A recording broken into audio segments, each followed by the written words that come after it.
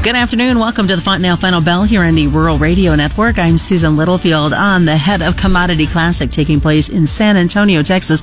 We're going to start out as we always do when Brad joins us. We're going to be looking at the cattle market. Now, question is, geopolitical, coronavirus, and global workings. How much is that having a factor as to what we're seeing within this cattle trade? And he's liking the hogs. Of course, Brad Kooima is joining us this afternoon with Kooima, and Varilek. And Brad, let's start there. This cattle market, geopolitical and coronavirus, not two things you want to talk about in the same sentence. No, certainly not. And these are the days that,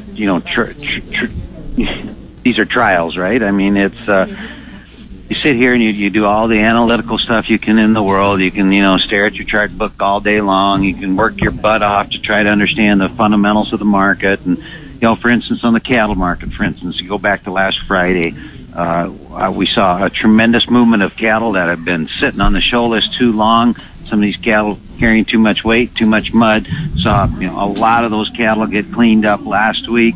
I saw a very tired acting futures market on Friday, only to come ripping back and close good on Friday. And then I have a friendly cattle on feed report on Friday with the placements numbers below expectations and the weights skewed to the lighter side of it. So we should have been set up Monday for a nice deal, and then you get this black swan type of situation, which I think, like you had indicated, is really twofold. I don't know that all the listeners are going to be on board with me on this thing. I'm commenting on what I believe the market influences were. Obviously, the spread of coronavirus, into Italy and other places was worrisome. And to the market, wondered about, disrupting. In fact, I had my computer down today, and my IT guy was in, and he said they can't get a new computer because those places that manufacture these parts in China for computers are shut down. Well, as that trickles down through, the worry of that trickling down through the economy, clearly has a difference. So that was part of our macro problem here, I think, this week. But I think there's another thing. I think the other thing is there was some polling that came out over the weekend that suggested that Senator Bernie Sanders had a chance or was ahead in some polls of Trump in a potential election. And the business community, I can tell you, is not crazy about that sort of a administration. So I'm not making a stand here about where I stand politically. I'm just reporting the news. So that was certainly part, I believe, of the problems in the equity market. And that stock market tanking like it did, the cattle are never immune from that. They always seem to be affected by that. Sorry, that was a very long answer. No, you're fine. I mean, you see that, and it goes such hand in hand that sometimes we forget. We see the politics, and sometimes it's easy just to flip the channel, but we need to think about the ramifications of what's being said and how it's going to affect the stock market, and how the stock market's going to affect our grain and livestock trade. Well, you're right, and I think if you took nothing away from these little comments or these little visits that you and I have, if you took nothing away from what the old guy says, that's me. I would remember this one: uncertainty is bearish. I'm sorry, that's just what it is on cattle. Uncertainty is almost always bearish cattle. The long speculator runs for the sidelines. You always have hedgers that have to sell it, and it is what it is. So, when you get into those uncertain markets, we shouldn't be so surprised that you get a swing at it. Now, okay, so that's what we did. Now, what are we going to do next is what everybody would rather talk about, right? I wonder, is there some similarity between this black swan type event? The last one that we had was August 9, right? The Holcomb fire. 2 sharply lower days, much like we did now. Sideways for a couple of weeks, and then recovery. So, it's important that we stop the bleeding. How about tomorrow would be good. I thought we were going to do it today, actually. But the deferred cattle did, and the feeder cattle did, so there was a bit of a start.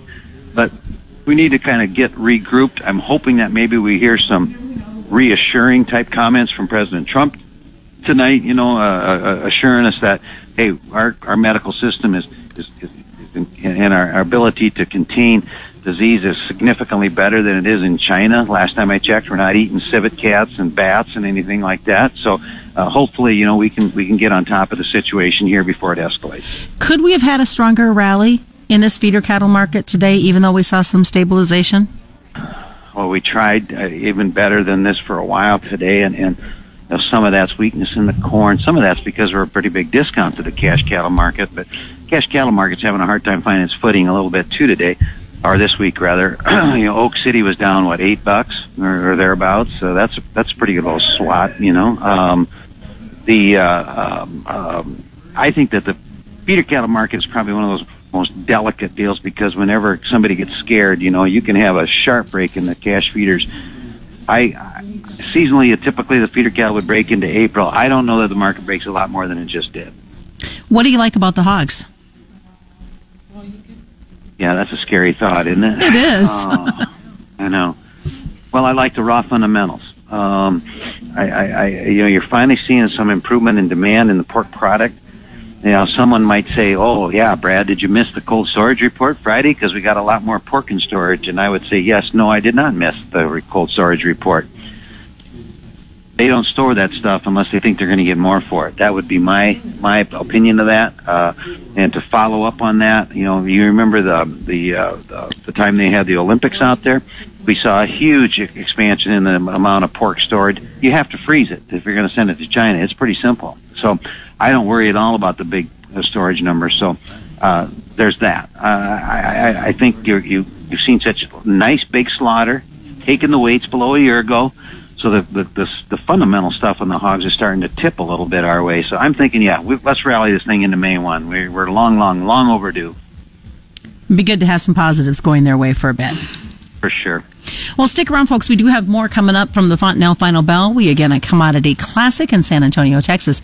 Stick around. We'll continue this conversation with Brad as we look at the grains and wonder, how much longer can this go? More's coming up. It's the Fontanelle Final Bell on the Rural Radio Network. Welcome back to the Fontanelle Final Bell here on the Rural Radio Network. I'm Susan Littlefield. We were at Commodity Classic taking place in San Antonio, Texas, as Brad Kooima continues to join us for part two. So, question, we talked in the front about the geopolitical, the coronavirus, everything that's being factored in. Is there an end to this chunk of news? I mean, we seem to be focused on so much on the now, but as we look to the future, what are your thoughts?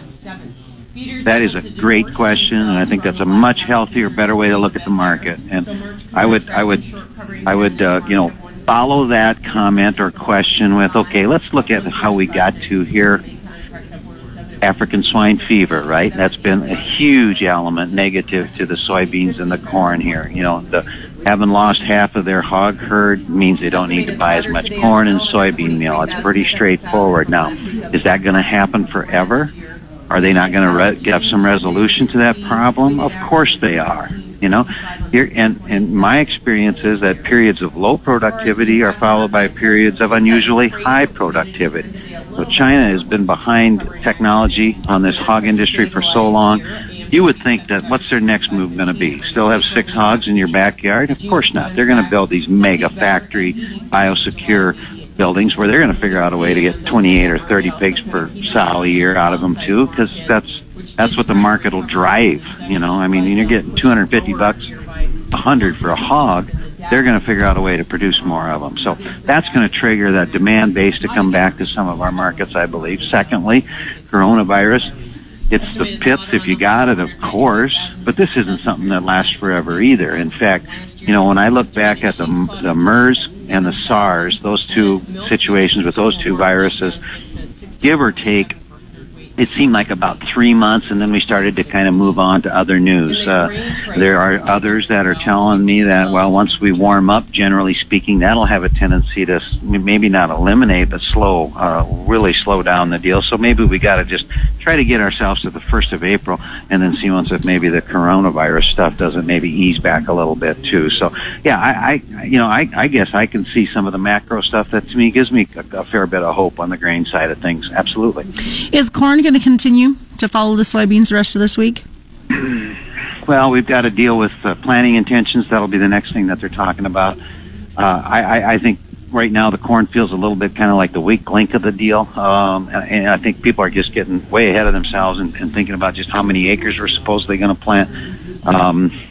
Well, so be it. Let's get there and worry about it if we do get that many acres planted, which I think is questionable. So a soft-looking chart, yeah, but still, looking a little bit ahead at the next seasonal would be to take this market a little higher into that, too wet, hot, cold, dry, whatever, that planting scare, typical rally that we usually get going into the end of April. What are your thoughts? Argentina raised their export taxes on soybeans. It was 3%, but it's still 3%. Right. I thought that was part of the initial news here today, and why we were still better. It seemed like that story kind of lost its footing as the day went on. But generally speaking, stuff that I like to hear, but I don't know if it's enough to be a game changer. What else are we seeing in these markets? You did talk about, we've got the next report, planting intentions coming up at the end of March. I almost said September. Sorry about that. But in March, as we look at these markets and hearing farm broadcasters talk here from what they're hearing from producers, there's still a lot of crop out in the field. North Dakota's 50% of their corn crop still waiting to be harvested. I talked to a farm credit guy in North Dakota this morning. Funny you bring that up. There were guys who were combining corn today. How about that? So yes, there's areas that's going to have to finish harvest before they can start to think about planting. I can't imagine that we aren't going to have a little of that in the market. But after last year's fiasco, where we never got really any market reaction that sustained itself, at least, from what we thought was a very significant problem with getting stuff planted on a timely basis. That story might be a little harder to sell to that trader this year. So I don't know if we're going to get much life out of a wet spring, maybe, but I would not bet on it. Just wait for those pictures in social media. See a combine finishing the field with the corn planter going right behind it. Yeah, there you go. Figure out a way to hook the field cultivator to the back of the combine, right? Make it a one-pass deal. There you go. And finally, we've seen the issues with the real and the dollar. Is that going to continue to be a struggle bus? It's a problem. This dollar thing is on the verge of breaking out into some big upside moves. It's just I wish I could color it a different way, but we had better keep an eye on it. And the bottom line of that deal is, you may feel like, is our economy in pretty good shape? Well, it sure seems like it, and it's certainly in better shape than an awful lot of the global economy is. Hence you're going to have a strong dollar, and I'm afraid that's one of the weak links in the chain here, but it is what it is. All right, Brad, what's the best way for folks to get a hold of you? Hey, call me up, 800-358-3047. Well, just a reminder, folks, commodity futures and options involve substantial risk of loss and are not suitable for all investors. Brad Kooima joining us today with Kooima, and Varilek. You can pick this up as a podcast through our website at ruralradio.com or wherever you subscribe for your favorite podcasts. It's the Fontanelle Final Bell being brought to you by Fontanelle and all the local dealers on the Rural Radio Network.